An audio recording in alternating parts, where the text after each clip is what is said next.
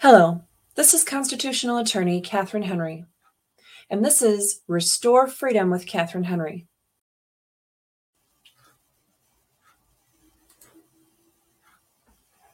I pledge allegiance to the flag of the United States of America and to the republic for which it stands, one nation, under God, indivisible, with liberty and justice for all.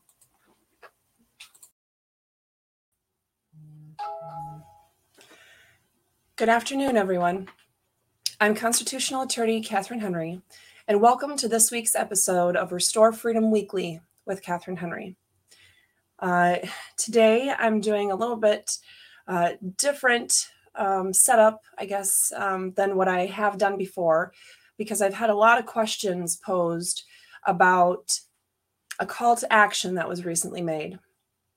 So, and this week, I'm going to try to remember to keep checking over at the comment section amidst handling all the other aspects here so that we can have more of a dialogue than we have in the past. And I apparently forgot to turn my phone on silent, so I just did that now so I don't have 4,000 text messages rolling in. Jane, I can't say good morning back because it is now afternoon. So good afternoon, Jane and Charlene. First thing I want to do, like I have done in all the videos, I believe, so far this year, at least our weekly show, is to start us off right, to start us off with a brief snippet of God's word that shows us the direction that we should be going and how we should be handling this fight for freedom.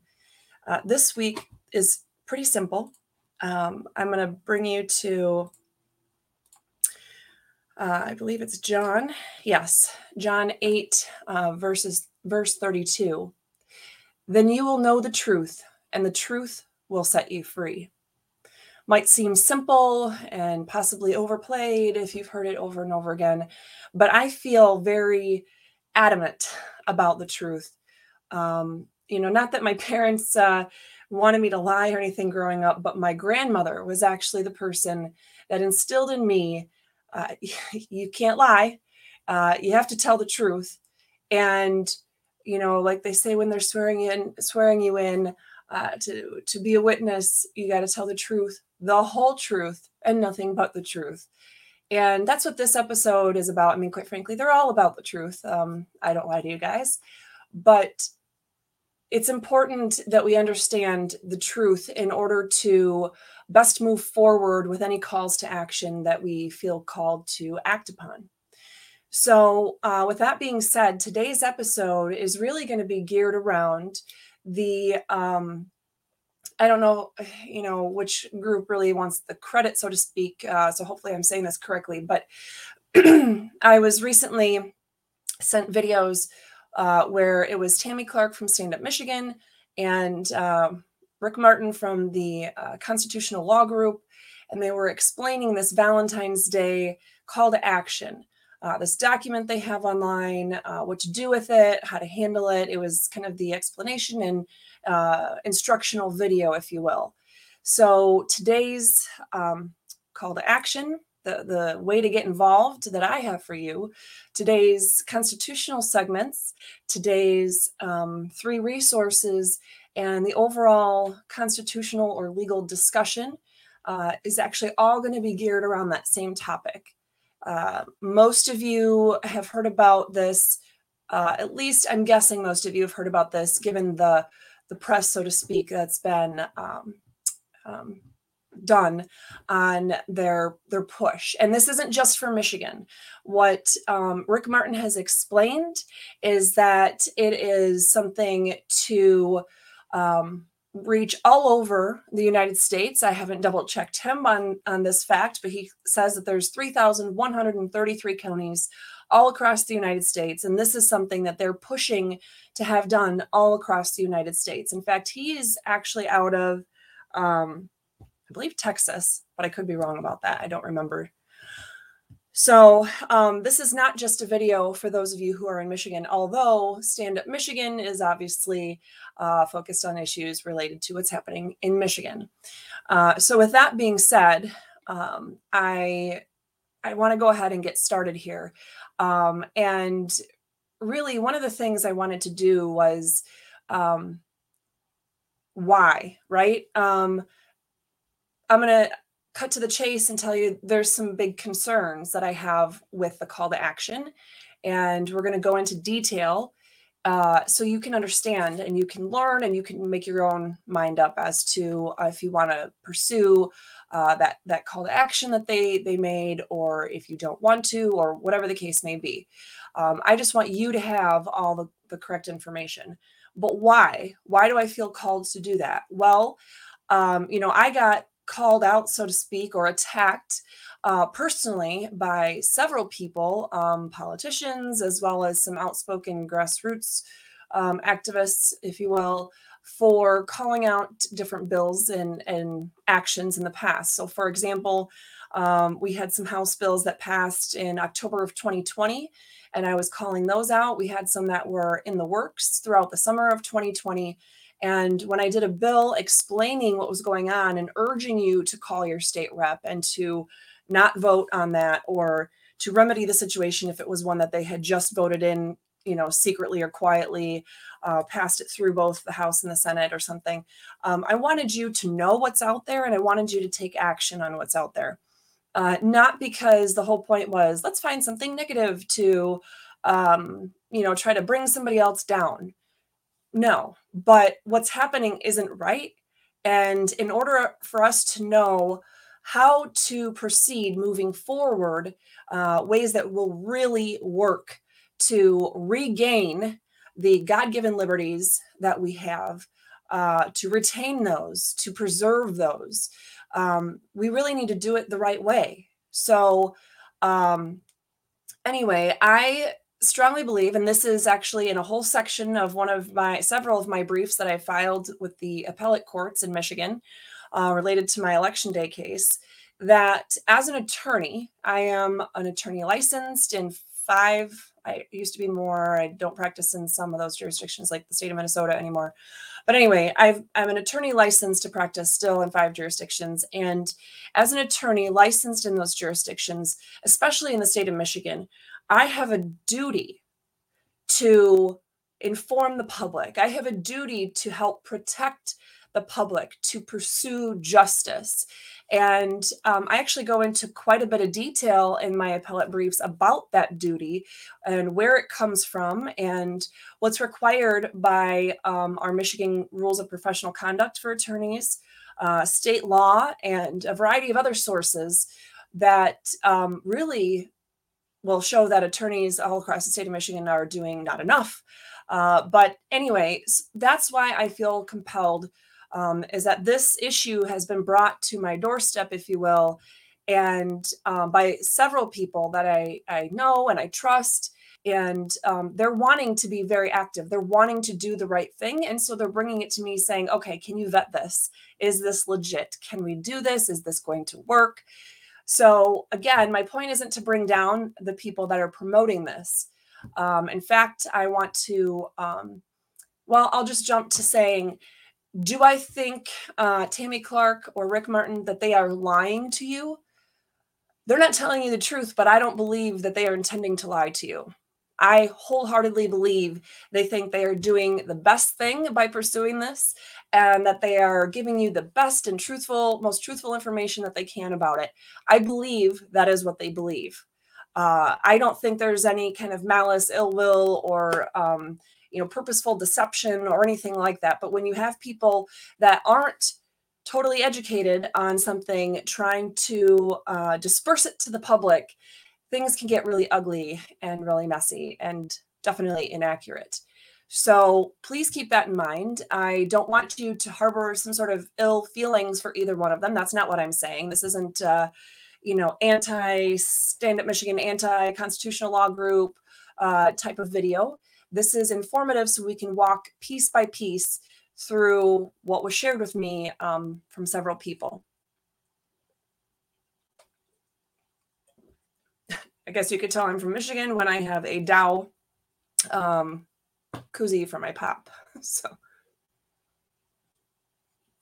and the fact that I just said pop, even though I grew up in Orlando, I was born and lived in Michigan for many years of my life. So anyway, moving on. So let's see where to start. Give me a second, guys. I am going to move my notes over to another screen. All right. So the first thing I want to do is, again, this is about the call to action that the Constitutional Law Group and Stand Up Michigan are doing jointly to bring people on February 14th to all of your local county courthouses and deliver this document. They want thousands of people all over the state doing this. They want people all across the US doing this. And so this is what we're talking about. If you have any questions about it, I'm sure if you did a quick search for Stand Up Michigan or the Constitutional Law Group or any of their social media platforms, they probably have a link to the video. It is certainly on the Constitutional Law Group's website. That's the link that was sent to me. So I won't go through all the details beyond that prior, so you know exactly what I'm talking about in case you had not heard of this call to action, but you will see the details being unfolded as we talk about the analysis. So one thing that I was left wondering is if they are intending this document that they have to be a legal document or not. And you know what? I think I gotta pull it up anyway. It's going to be easier for you guys to see what it is I'm talking about. So give me just a second here.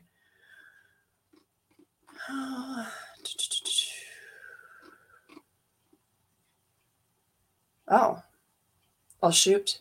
I didn't realize they had Q&A posted right on there. I spent quite a bit of time taking transcription notes of what they said in their video. So let me see here. Oh, I didn't realize that it's okay. I thought I could pull it up on their website, but I can't. So let's see. I'm just going to throw it there so I can open it for you.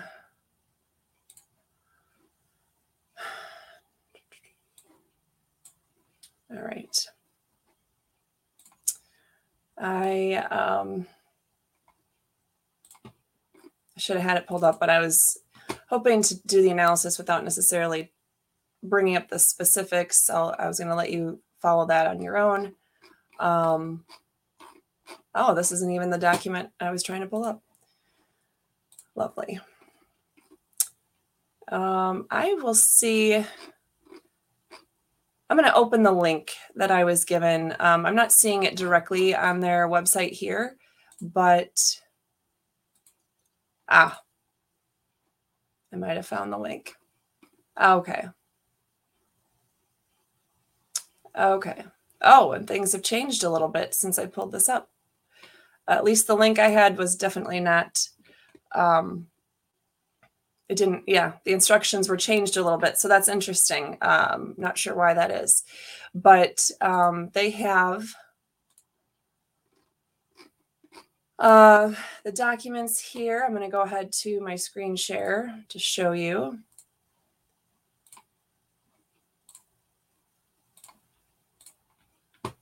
Okay. So this is the document that they have that they're asking people to print off, fill out, turn in. Okay. At the top, it's somewhat looking like it's trying to be a criminal complaint form. This is not the right way a criminal complaint form would be done in any jurisdiction, but that's what it set out to be. It's called the proposed indictment. They want you to fill in the county, the state, the prosecutor's name, and then it goes through all of these pages where it's talking about various unlawful acts. And then there's a spot for the person to sign, print their name, sign, and date, and then to have this notarized. So that's what we're going to be talking about. So I'm going to go back to my notes here. Okay. So the first thing that comes to my mind is, well, the way they're describing this, it seems like it's a legal document, that they're trying to make it into a legal document or use it as a legal document. But then they say it is and it isn't. So is this a legal document? Are they asking you to file a case in court or just provide prosecutors information? Let's look at what exactly is going on there. Well, first of all, they keep saying go to the courthouse, but then are they asking people to file this document in a new court case and pay the filing fee? Or just give prosecutors a courtesy copy of this document and ask them to look at it? Those really are the two only choices that it could be. They're kind of making it seem like yes and yes, but it's one or the other. Filing a case and starting a case in court, or just giving information to a prosecutor and asking them to do something about it. So also on their instructional sheet, on at least the one I pulled up earlier, it's different than what I see now. So I can't point to exactly where I saw this because I was actually looking at it on my phone. But number 5 in the instructions said, file this document with the county prosecutor's office at the county courthouse.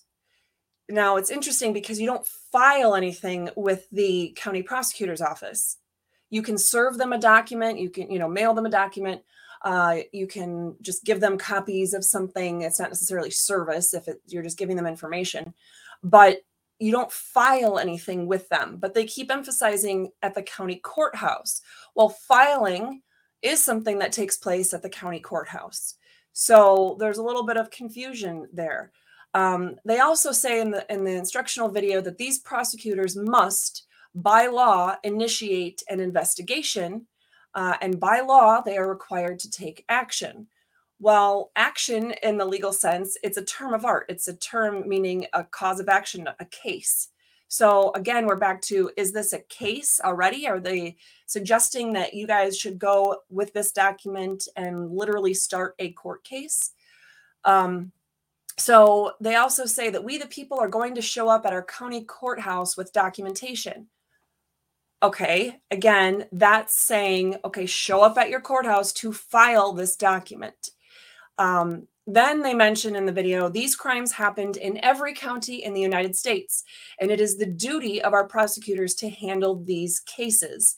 So again, it sounds like they're really asking people to go to the courthouse, file these as criminal charges, open a case, and then it would be the prosecutor's job to follow through and prosecute this case. They also said that we have standing to file the charges in our local county courthouse, and then explain how that is. Well, not exactly. They explain the standing. They explain why they think there's jurisdiction, but they don't actually explain the standing issue, which is very important. You can't file any kind of lawsuit at all in any court unless you have standing. You have to be someone who's inherently involved in the case. A direct participant, if you will. You can't file something like, for example, when I filed to participate as amicus in the cases against the governor with all the COVID stuff going on, I was filing on behalf of the people of the state of Michigan in an unofficial capacity, just based on the thousands of people that were asking me to do something to help them fight for freedom. And I was only participating as an amicus, which is literally meaning a friend of the court. I was not coming in as a full party, so I didn't have standing to do that. In fact, in a lot of these instances with the lawsuits against all these mandates, especially in Michigan, but I know this is happening across the U.S., the legislature was told in some of those situations, hey, you don't have standing to participate. We'll let you participate as amicus, but you cannot intervene and join this lawsuit as a party because you don't have standing. It can all get kind of complicated and legalese from there, but I'm just going to leave it at that.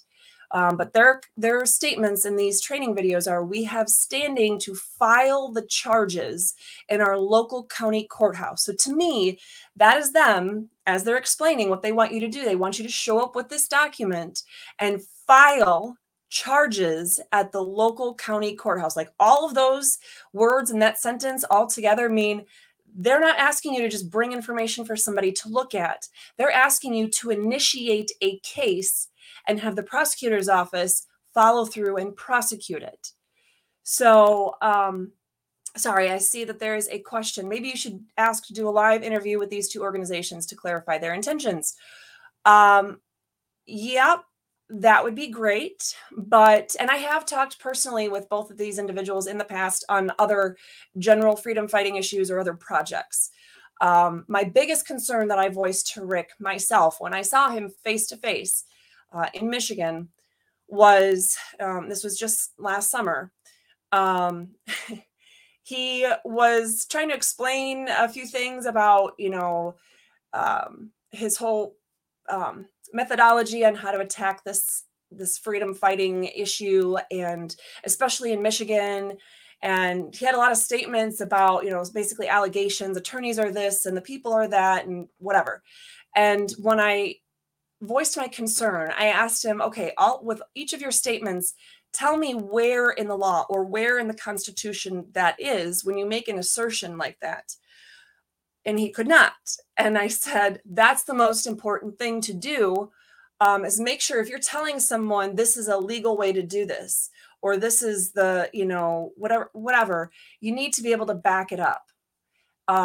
And so I shared with him that my concern is not that he's not a licensed attorney, but it seems that because of his manner of doing things, he's just not educated enough about the law and about the Constitution, certainly not in Michigan, to be able to really educate people on the process on how to move forward on something like this, or quite frankly, on anything I've seen him trying to do in Michigan.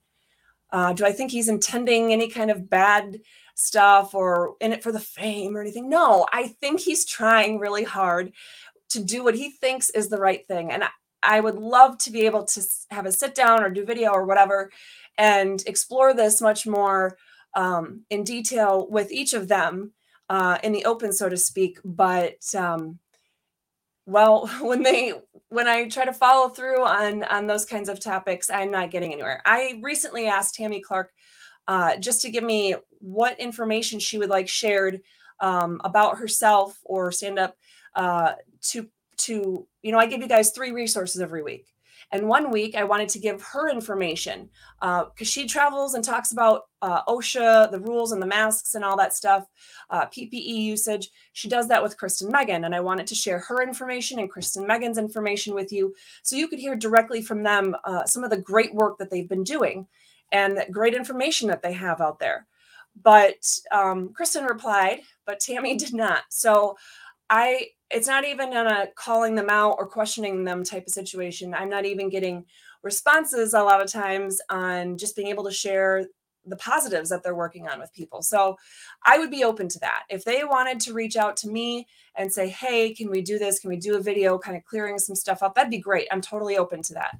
But I just wanted to let you know why I can't just jump to doing that right now. Okay, so that's all the things that they've been saying, leading us to believe, okay, this is a legal document. But on the other hand, in the explanation video, they're saying, literally, these are quotes, this is not a legal document. We're not asking you to sign and notarize. We're just asking you to get the information into the hands of your local county prosecutor. So that's a totally different thing from filing, from case, from charges, from having standing. All of those things are keywords that they're talking about in those other statements I highlighted earlier. But this is sounding in that statement like, oh, no, we just want you to give this information. Okay, so why do people need to bring it in person? And if one person is doing it, why do other people need to do it?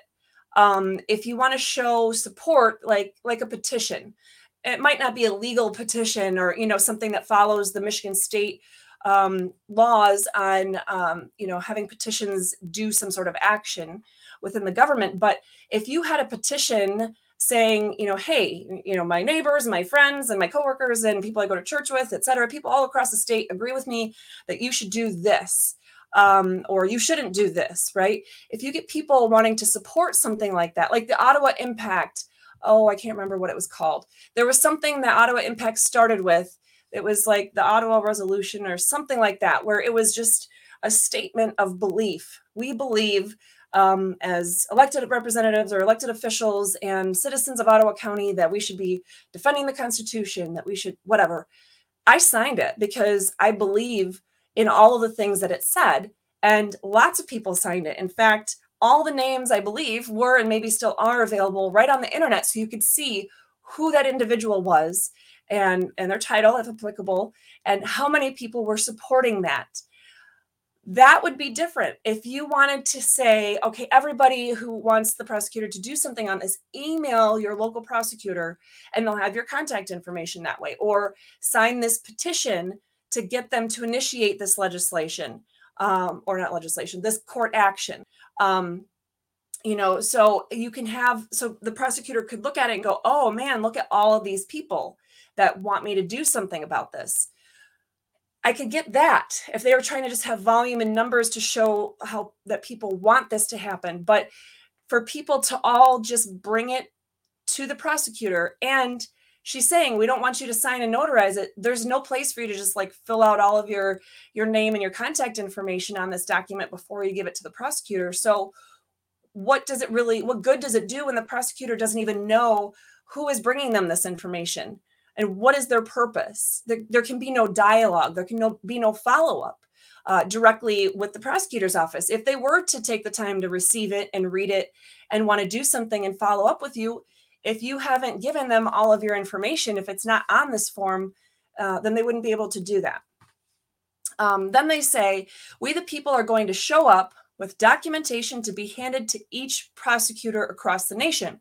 So handing something to a prosecutor is far different than filing something in court, but they seem to be talking about this interchangeably. I'm going to skip to, or pause on what my explanation or analysis, jump over to see if there's any questions on that point that I can answer, and then get back into some of the other topics. Holy cow, you guys are going to keep me busy. Okay. Thank you, Dale. I appreciate it. We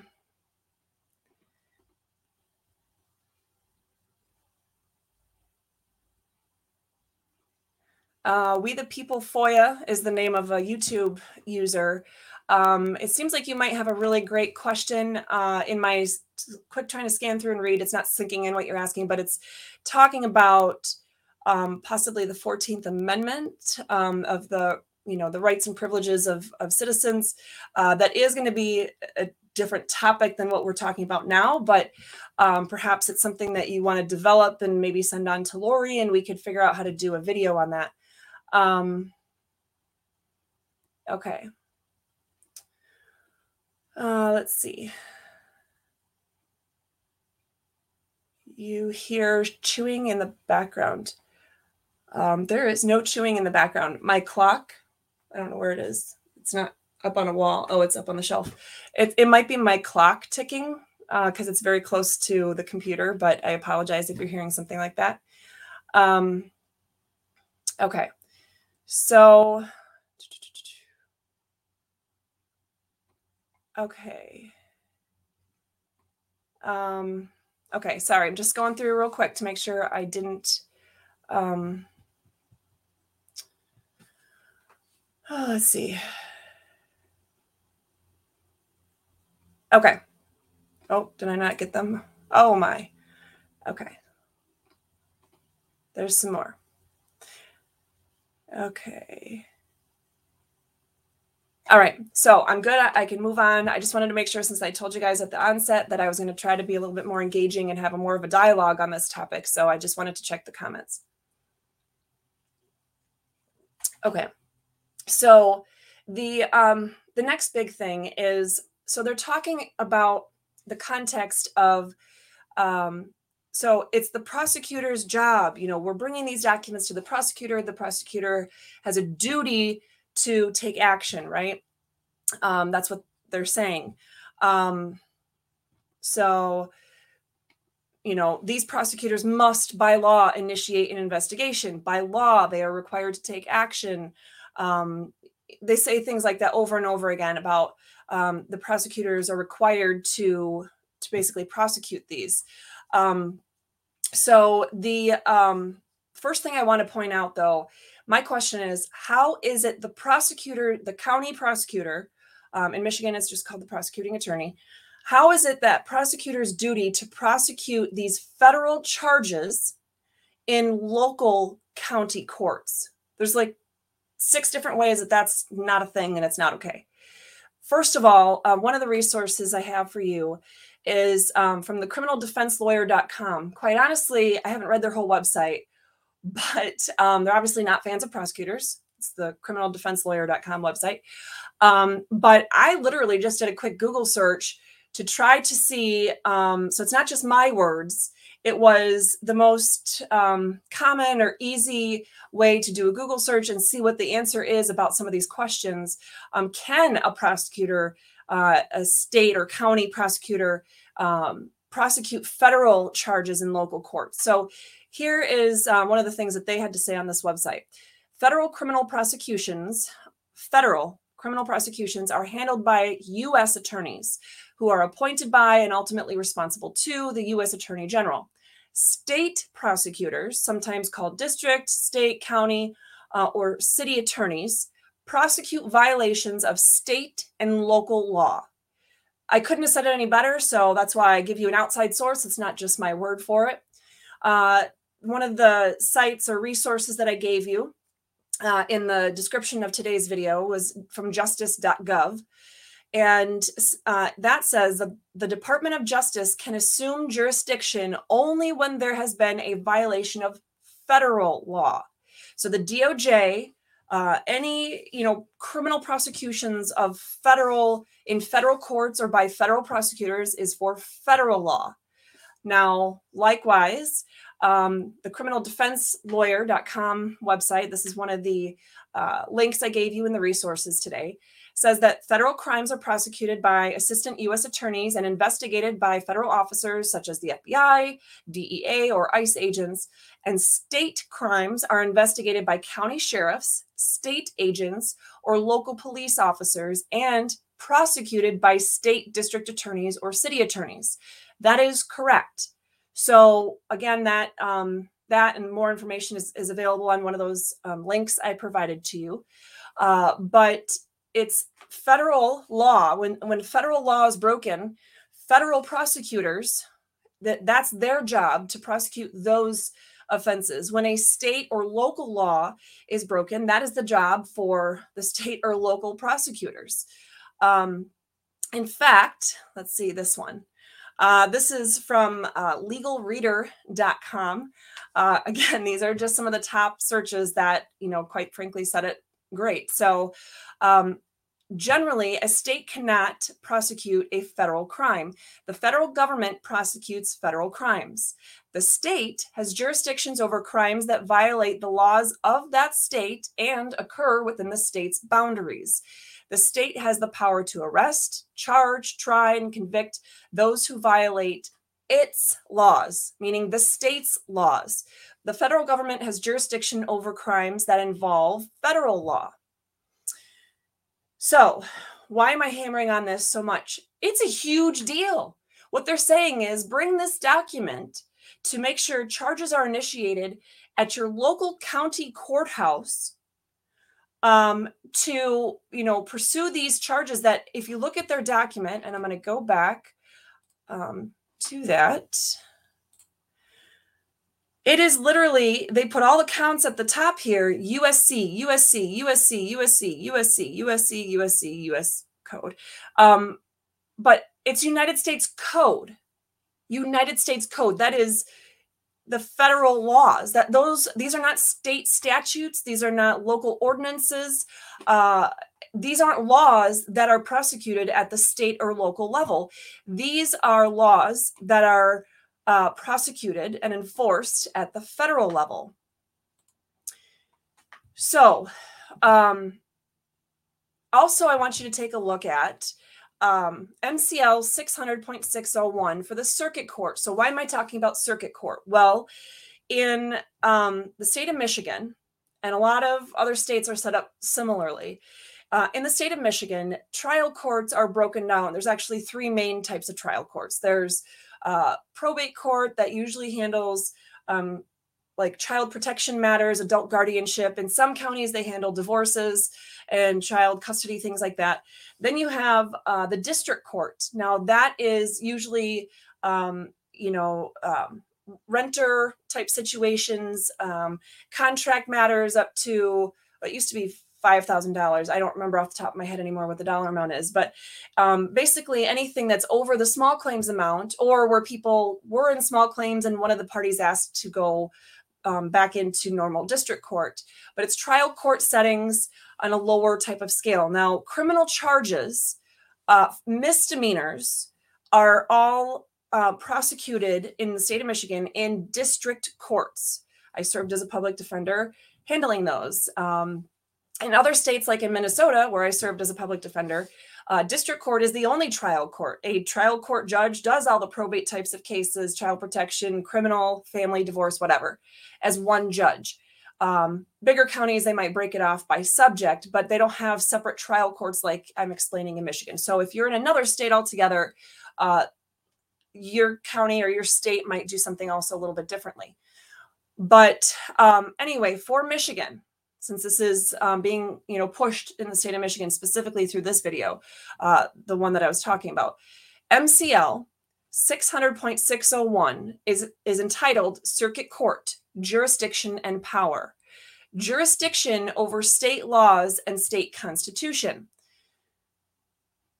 The jurisdiction there is, it's only over state laws and the state constitution. That's what that section is describing. There's different parts of Michigan law that talk about the jurisdiction of probate courts, district courts, circuit courts, court of appeals, court of claims, you name it, it's all in there. And nothing in there allows them to prosecute or to handle cases in a circuit court or any other trial court for criminal, federal criminal charges. These are state and local charges. So anyway, like I said, I'm talking about circuit court because that is generally what they're talking about when they tell you to go to the county courthouse. But again, district court would have even less power over something like this, big things. They don't have power over felonies. Cases that are felonies and high court misdemeanors, as Michigan calls them, start in the district court in Michigan, but they move over, or you get bound over to the circuit court for the case to finish out and have the trial, etc. Now, I want you to think about this. Even the Michigan Supreme Court has no jurisdiction over federal crimes. If you look at MCL 600.212, it is entitled Powers and Jurisdiction Source, the source of their powers and jurisdiction, right? The Supreme Court has all the powers and jurisdiction conferred upon it by the Constitution and laws of this state. In other words, the Supreme Court has no jurisdiction over something if the state constitution or state laws do not give it the authority to handle such a case. And state law and state constitution does not give the Michigan Supreme Court jurisdiction to handle or hear anything about these federal crimes. Huge, huge. So why are they having you go to the local county courthouse? All right. Now, something else they're mentioning is that they want these prosecutors to either file these criminal charges. Actually, I'm going to pause real quick, make sure I don't have any questions I need to ask.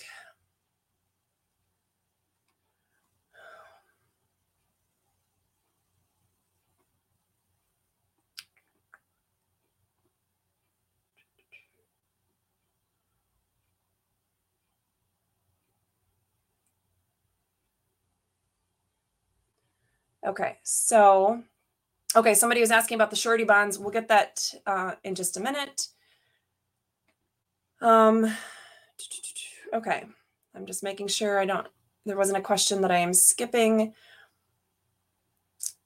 I think I'm understanding what somebody is asking on YouTube about the USC. The USC is United States Code, and that is the federal law. There are federal regulations and rules and all that garbage, but there's actually United States Code is federal law. Okay.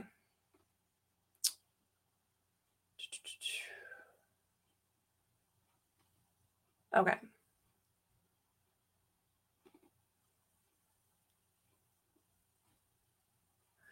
Okay. And for those of you on YouTube, Kristen Megan, thank you for jumping in there. Kristen Megan was explaining they are asking people to give evidence to prosecutors, evidence of crimes committed in their counties.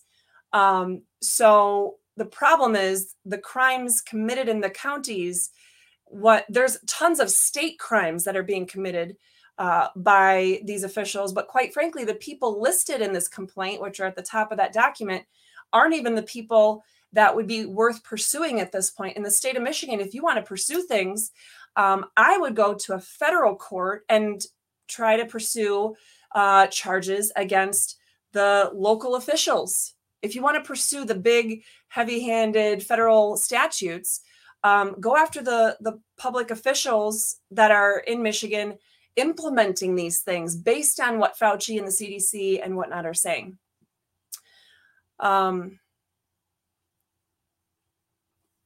Okay, so option one, she's saying they're asking people to either file charges or bring evidence to the prosecutor.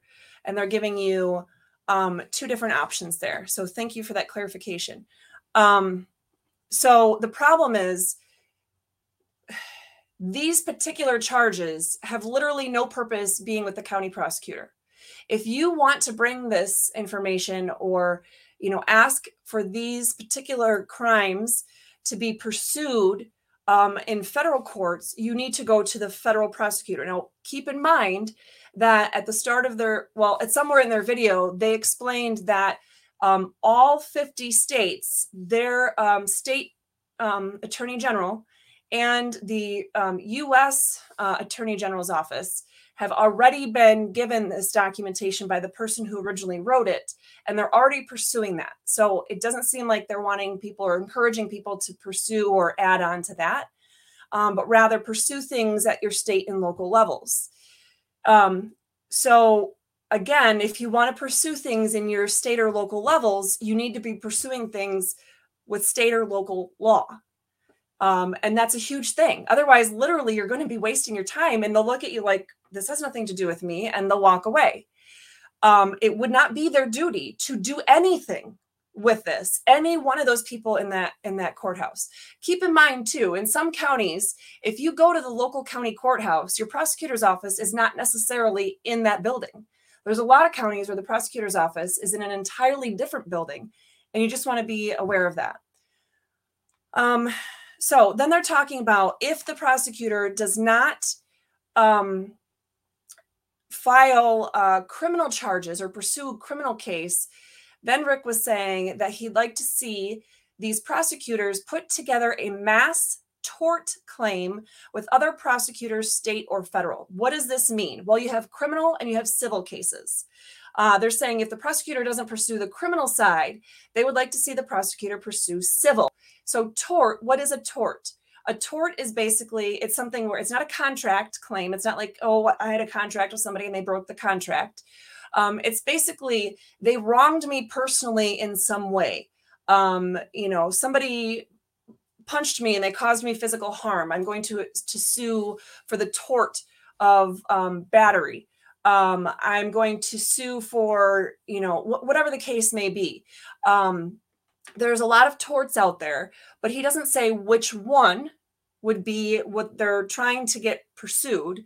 But quite frankly, I think there's more There's some more scary stuff with that. Do we really want our local prosecuting attorneys to be pursuing things in civil court as torts against people? Now, the people that are initially named in this by, the Stand Up Michigan and the Constitutional Law Group and those who initially wrote this, those individuals, sure, they're probably guilty of quite a few things, but do we really want the government, our local prosecuting attorneys, to have the authority, to have the blessing of the people to go ahead and, when you can't prove your case in criminal court, to switch over to civil court and pursue a tort claim because it's a lower burden of proof? They could do that to you. They could do that to any of you. Dana Nessel, the Michigan State Attorney General, has been saying for the longest time about pursuing under gang laws for the Michigan militia members and things that they've been doing, that they're a gang, they fit the definition of a gang, and so she's going to pursue charges under that concept. Really? So if we're not going to limit it to criminal, then they're allowed to expand it and pursue civil claims? What would that look like? And if it's a mass tort, are we talking about something where it's basically a class action lawsuit?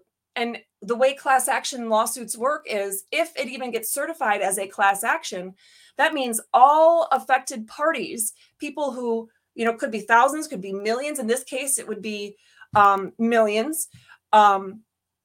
They each have to be notified that there's this lawsuit and there's this action pending, and their rights might be affected because if they don't opt out of the class, if they don't take an affirmative step to say, no, I don't want anything to do with this case, then they forever lose their option to pursue legal remedy against those people later on for the same thing. Now, also look at, what does a tort do? What would they be asking the county prosecutor to do? You can't get jail time out of a tort action. You get primarily money damages. You get a big sum of money. Okay, how does that help the state of Michigan? Where would that money go if a tort action is brought and pursued and won and a judgment is paid out? Where would that money go? And where is that money coming from? It's not coming from those individual actors, so to speak. It's coming from other pieces of government, where does the government get their money? Tax dollars.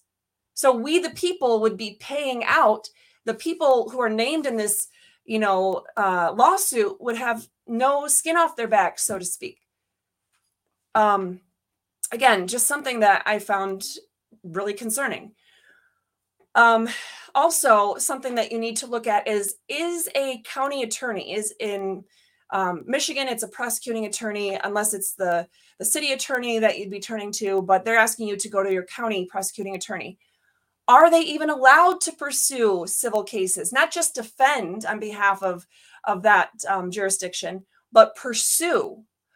If you look at MCL 49.71, that's where you'll see that most of the counties actually have county civil attorneys, and they handle all those types of civil cases.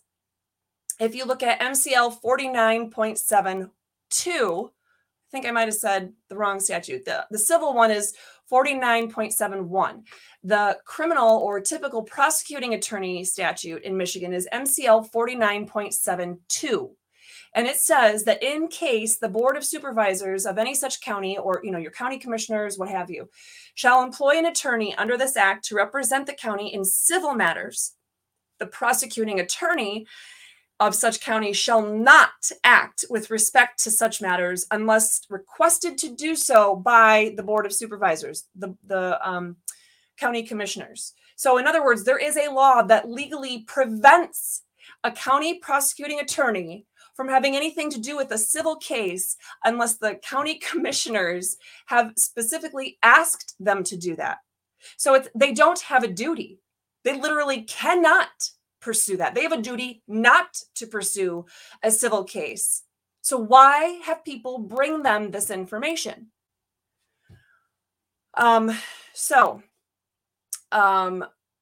on michiganbar.org, and this is an even more important point because you have people that are, in the video, they lead into, well, this bond issue. If they don't do this and they have a duty, then they're violating their bond. If they're not making these charges, if they're not prosecuting these cases, they're violating their duty. I want you to listen to this. And it's stated in a lot of different ways in court rules, in Michigan Supreme Court cases, in U.S. Supreme Court, everywhere. This is just the quickest thing that came up in a search, just to give you something. If you go to the Michigan Bar website, which is not just a club in the state of Michigan, you are legally required to be a member of the Michigan State Bar if you are a licensed practicing attorney. In other states, like in Minnesota, bar association is optional, and I was not voluntarily a part of that when I was licensed to practice law there. But I am a member of the Michigan Bar. They put out ethics opinions and things like that. It's usually the state attorney general that'll do that. There's one in particular I wanted you guys to point to. So that is in the list of resources in the description of the video. It says the public prosecutor has very broad discretion over which charges to initiate and when and how to pursue them. There is no duty to prosecute all charges the evidence may support. I'm going to say that again because this literally contradicts the very essence of what they're asking you to do. Again, I don't think that they are intending to steer you in the wrong direction. I think their hearts are in the right place, but they are not getting the correct information. The public prosecutor has very broad discretion over which charges to initiate and when and how to pursue them. There is no duty to prosecute all charges the evidence may support. So the reason being is prosecutors, well, I'm not going into the philosophical reason or discussion on that, but the setup of this is to give prosecutors that discretion so that if in the interests of justice, you have somebody that committed a crime, but it didn't really harm someone, and there were extraordinary circumstances, but by the definition of the law, they broke the law. Do you prosecute them? Well, the interests of justice may say, no, you shouldn't prosecute them. There's all kinds of examples about that. But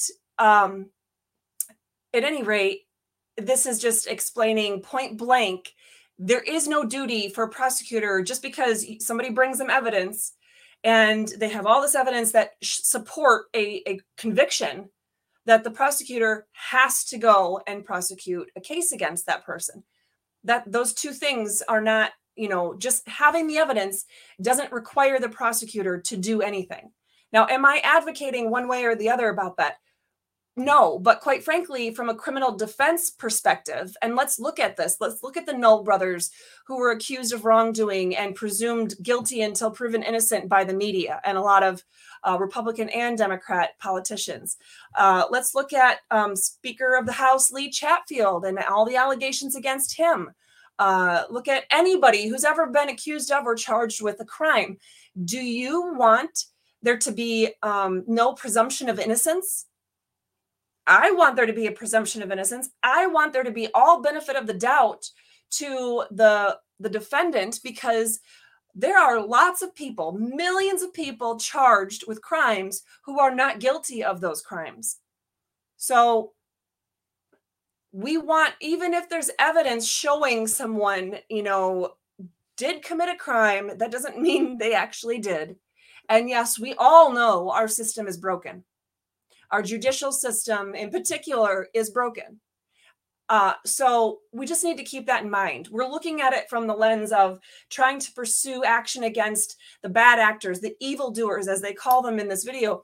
And I would agree, everyone who's been responsible for implementing these COVID restrictions and who have been violating the individual liberties of all of us, those individuals should and must be held accountable. This is not the way to do it. And if you're going to violate notions of due process, if you're going to think outside of the box in a way that puts liberty, liberty issues or due process or any of that at risk, why is it okay to do that for one group of people but not another?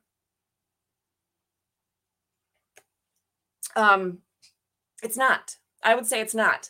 I would say even Gretchen Whitmer and Dana Nessel and SOS Benson, all the governors, all the politicians, all of the government officials who have been restricting our freedoms and violating our rights nonstop for no less than 2 years, they should be held accountable. They should be held criminally responsible. But do I think that we should just lock them up and throw away the key without going through due process? No. Because what is the point of our system if we're willing to throw away those due process requirements in some situations and not in others? How is that fair and just? How is that doing the right thing? Okay, so the Berrien County prosecuting attorney has on their website, honestly, this was the first hit that I got when I was like, just Googling, can local prosecutors, what are their duties or something like that, something general. This is the statement made on there. It is the duty of the prosecuting attorneys to review, authorize, and prosecute violations of felony and misdemeanor criminal laws of the state of Michigan and county ordinances committed inside the county. And they're not even saying they can pursue local municipal law violations, because I'm guessing in Berrien County, they have city attorneys that handle those. So the prosecuting attorneys have that scope.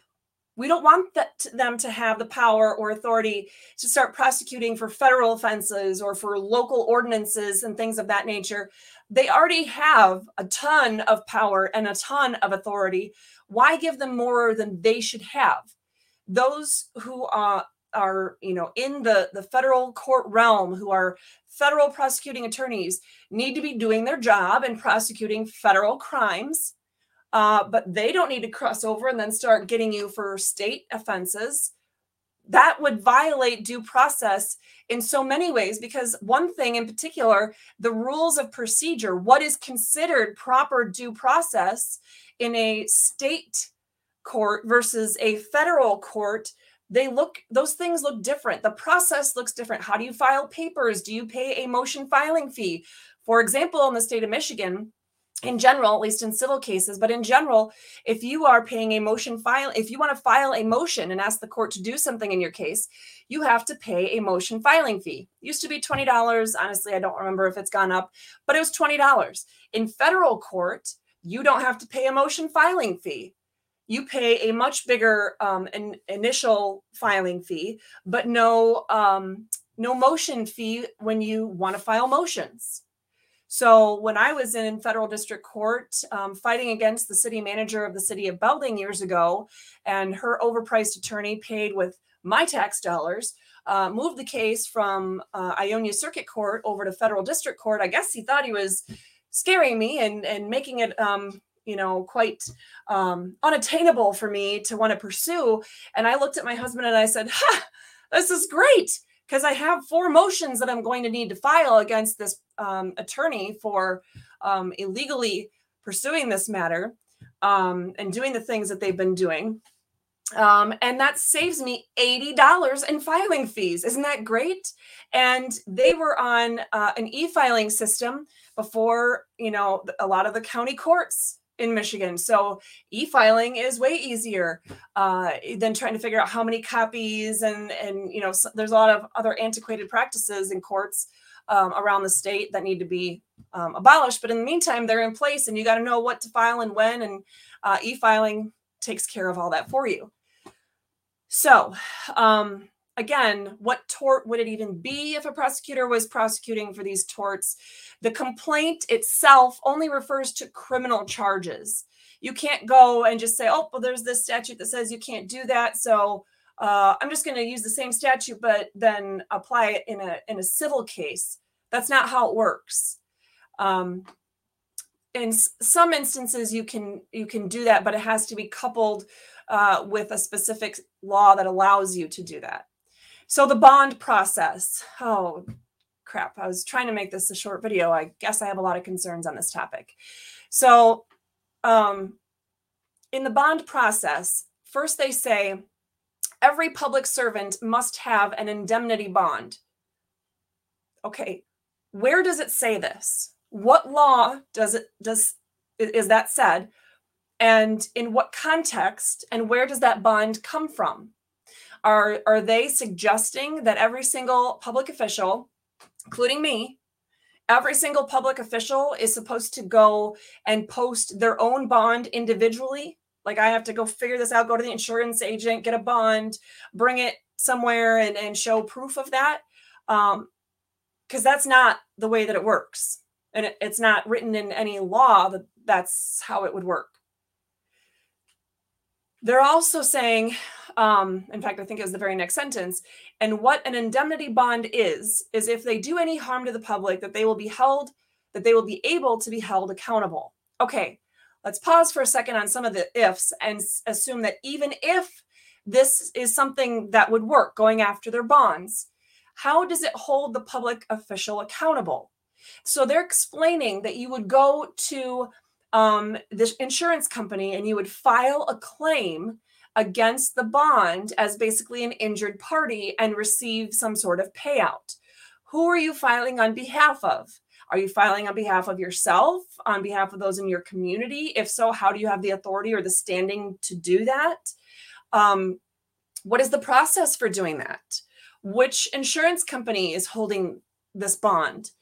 And exactly, if that all worked, how, assume you get a payout, how does that hold that government official accountable?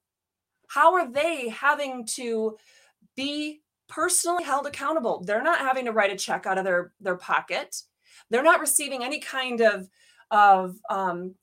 consequence for that bond being, claimed against. So what do they think that would do? There's other people out there pushing a different angle under Michigan state law about bonds, but that's a whole nother discussion. And that's not at all what they're talking about with the constitutional law group. So they then said that we know this is a very effective process because we have seen some very big wins lately with these bonds. How? Where? What are the specific examples? I've seen not a single one of these actually happen. Now, I don't know everything, so I would love to hear about if this is something that's actually working. How is a payout even happening? How is a bond actually being claimed against by people that just show up and, call or whatever and file a complaint or a claim against a public official's bond? What does that process actually look like? And where has it been working? Because logistically, I don't see it ever happening.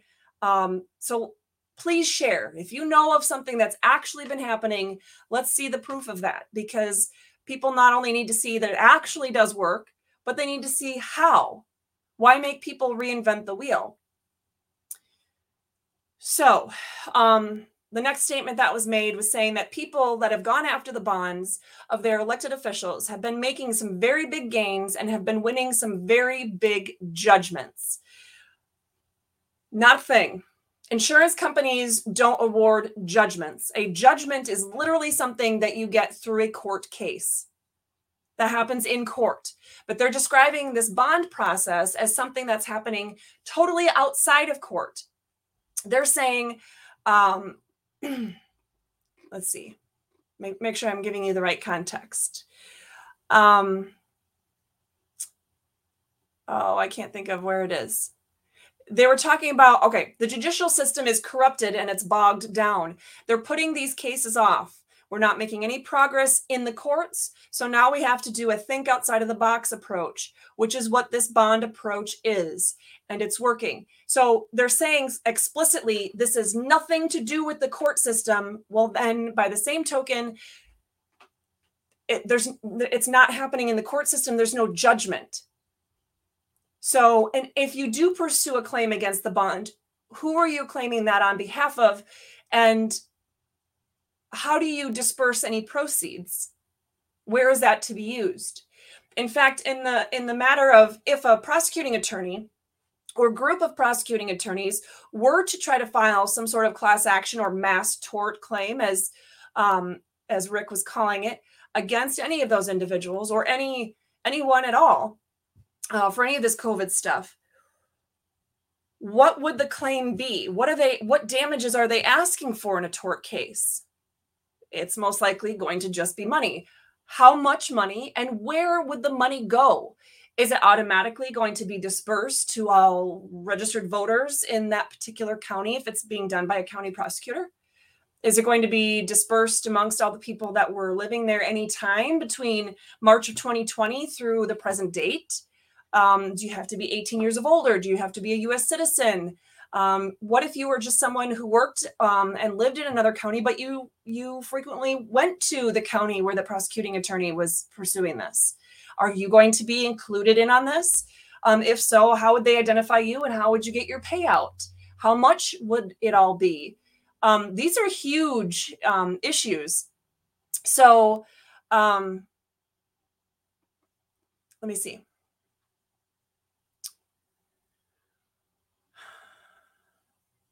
Okay. So I was making sure I didn't have any questions on this. So in other words, long story short, do I think that this Valentine's Day document is going to do any good whatsoever? Unfortunately, no. Really, there's not. And quite frankly, the one statute that I would bring up, I'm going to bring it up for you.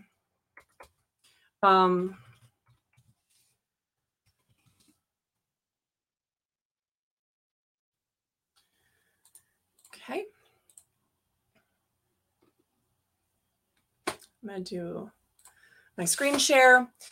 If two or more persons conspire to injure, oppress, threaten, or intimidate any person in any state, territory, commonwealth, possession, or district in the free exercise or enjoyment of any right or privilege secured to him by the Constitution or laws of the United States, or because of his having so exercised the same, they shall be found under this title or in prison not more than 10 years, fined under this title, or in prison not more than 10 years or both. And if death results from the acts committed in violation of this section, or if the acts include kidnapping or attempt to kidnap, a lot of these restrictions do amount to that, aggravated sexual abuse, or an attempt to commit aggravated sexual abuse, or an attempt to kill, they shall be fined under this title or imprisoned for any term of years or for life or both, or may be sentenced to death. So you have this laundry list of federal statutes that they included in this document. Where is 18 U.S.C. Section 241? 18 U.S.C. Section 241. That's what I just read to you. That's as plain as day.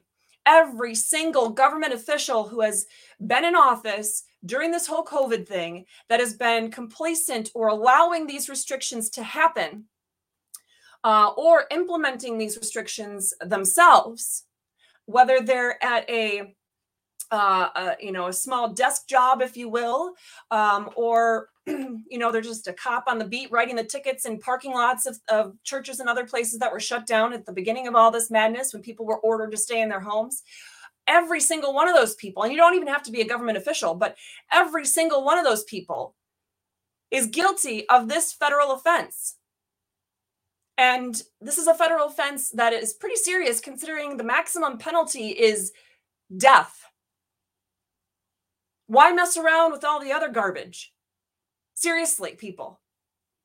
Let's not make it something it's not. Let's not overcomplicate this. Let's not bring into play all these other statutes that are loosely related to all this other stuff where you have to have a 205-page dossier that you include with your complaint that you're going to overwhelm and bog down any prosecutor, their assistant or secretary who's trying to do the right thing and understand what you're asking them to do.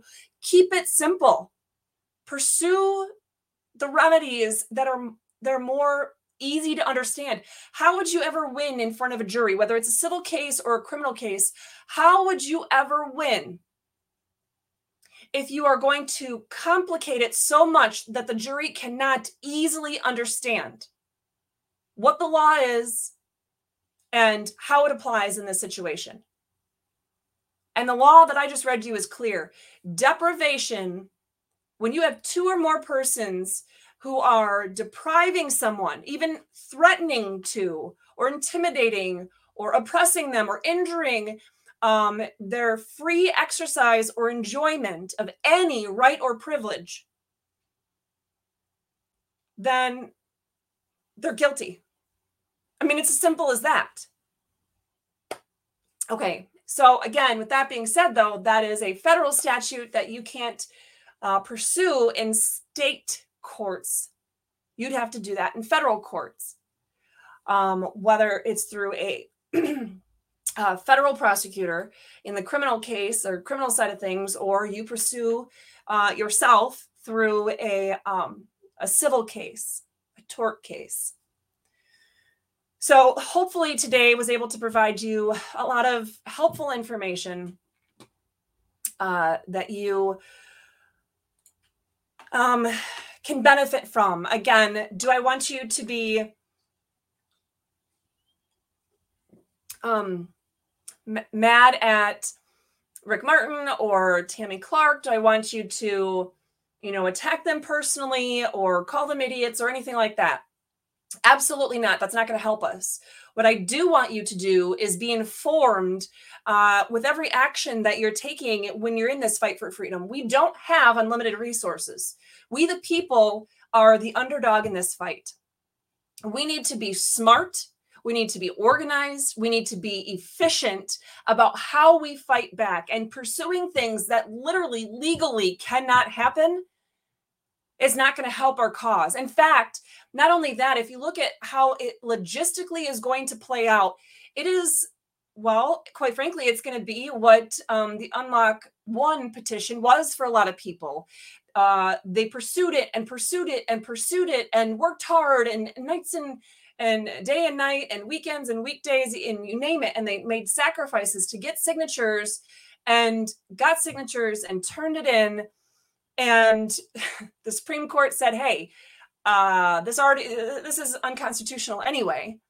But not only that, the Supreme Court didn't do what I asked it to do and apply that same reasoning and flat out spell out that the governor cannot use any of those other statutes, including those found in the Public Health Code, to continue doing what she was doing, to address the overall authority problem and not just one statute in one context at one time.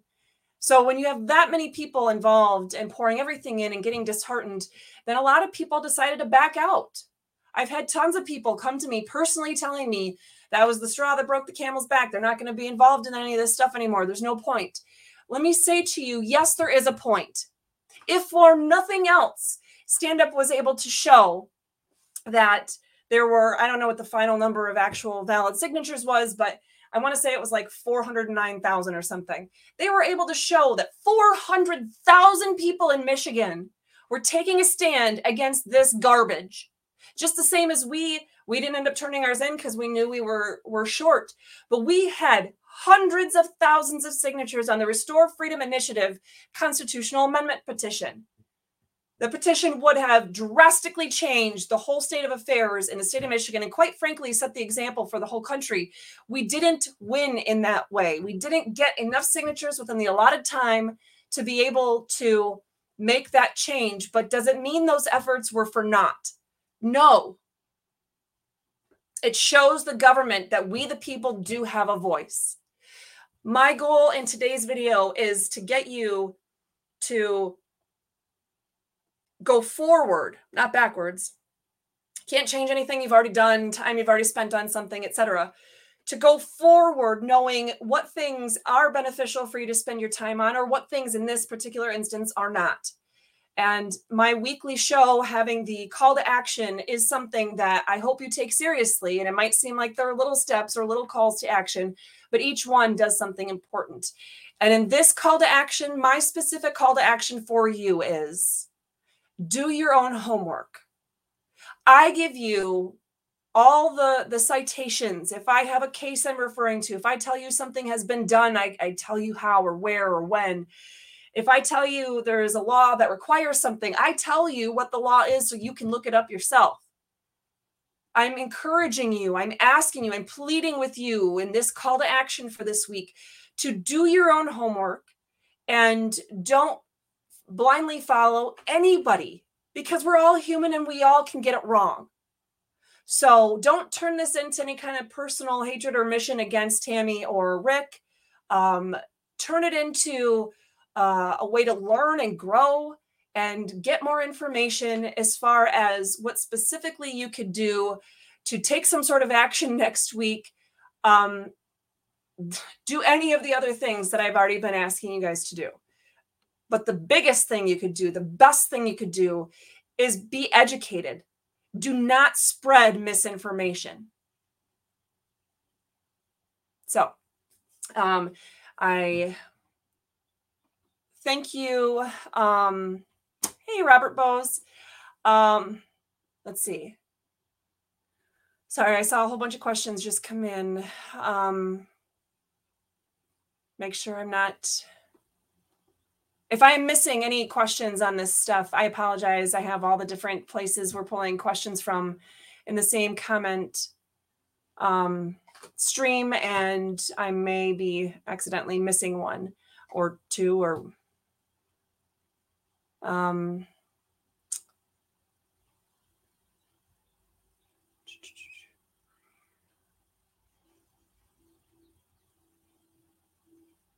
okay. So someone's concern was, this is also good and helpful, but no way we could remember all of the places and fees and what is legit and what is not. I guess I don't know exactly what you're talking about. If you're talking about the statutes and the things that I was talking about today, I put specific resources now in these videos right in the description, so you can go and click on some of those.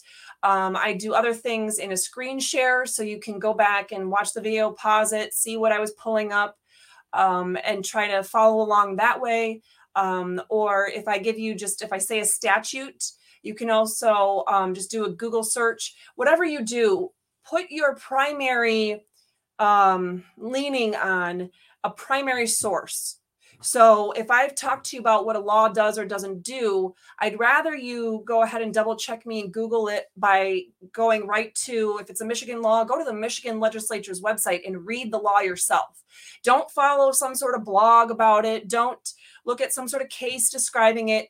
If it's the law you're actually looking at, seeing what it says, then read the actual law for yourself. Don't rely on some other third-party websites, copying or paraphrasing or quoting it correctly. Let's see.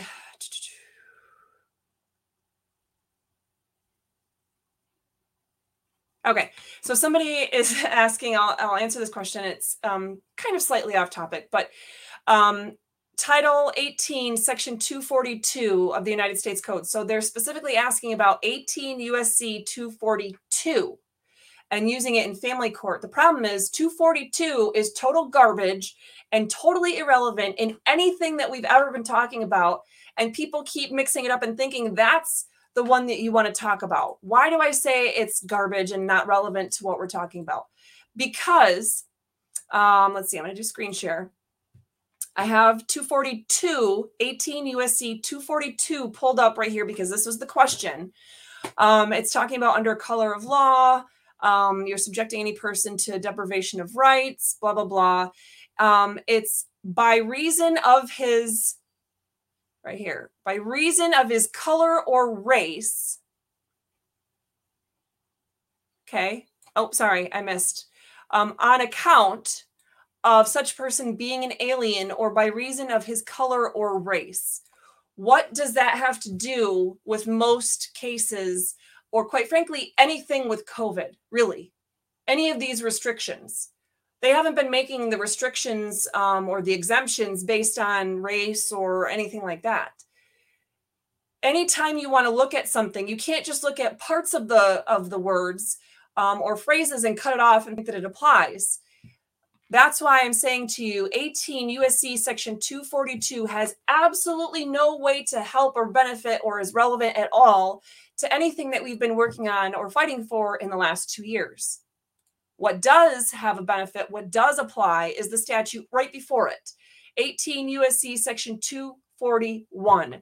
And there is no cutoff or limitation to applying this statute just for discrimination based on race, or if you're an immigrant or anything like that. That's what the other statute is for. This is any oppression, any threat, any intimidation to restrict the enjoyment or free exercise of a right or privilege guaranteed by the Constitution or the laws of the United States at all. That is covered. There's no other qualification of a plaintiff or an injured party bringing that request. Hopefully that explains that.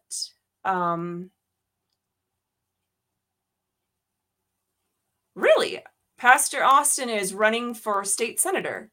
Did not know that.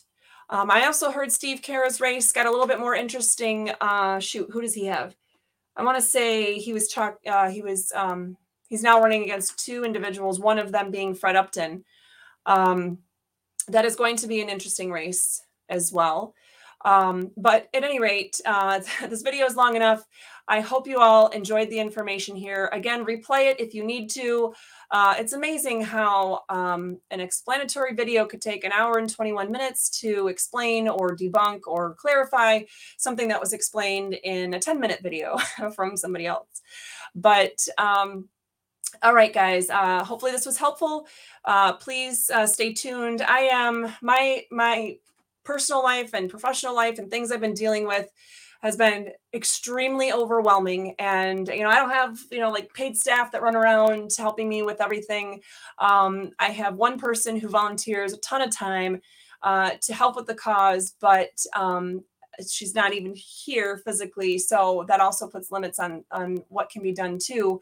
My point being, I have been busting my butt on getting all of these weekly videos out to you and some of the other videos about court cases and whatnot. And I will continue to do those. I will continue to also do more additional things, creating that Constitution book and some of those other things. But it is my goal to try to land on a particular day and time, like my friend Micah with 2A EDU. He does his Friday nights where he does his weekly video, and you get to see some consistency and know when to tune in. It is my goal to provide that for you guys as well. So it's just going to be a balance of trying to find a time that seems to work for people, but also one that I can consistently make work between homeschooling, remodeling, and everyday life, if you will. So I appreciate all of you who are still supporting the work that I do. And those of you who do provide financial support, whether it's the person that sent me a $2 bill and said that's all they had, they wish they could have donated more, or whether you're someone who would donate more. I really appreciate that, because it does take a lot of out-of-pocket expense to cover the StreamYard functionality here, or to do the lives on Rumble. There's a cost to that, to all the other behind-the-scenes software and things to keep everything straight. Without taking any time to do paid cases right now, this only runs on a volunteer effort and funds that are donated. So to those of you who have been supporting in any way, with prayer, with financial support, or kind words even, I really appreciate you. It means a lot to me. So with that being said, I hope you all have a wonderful day, and tune in for our next video. Thanks.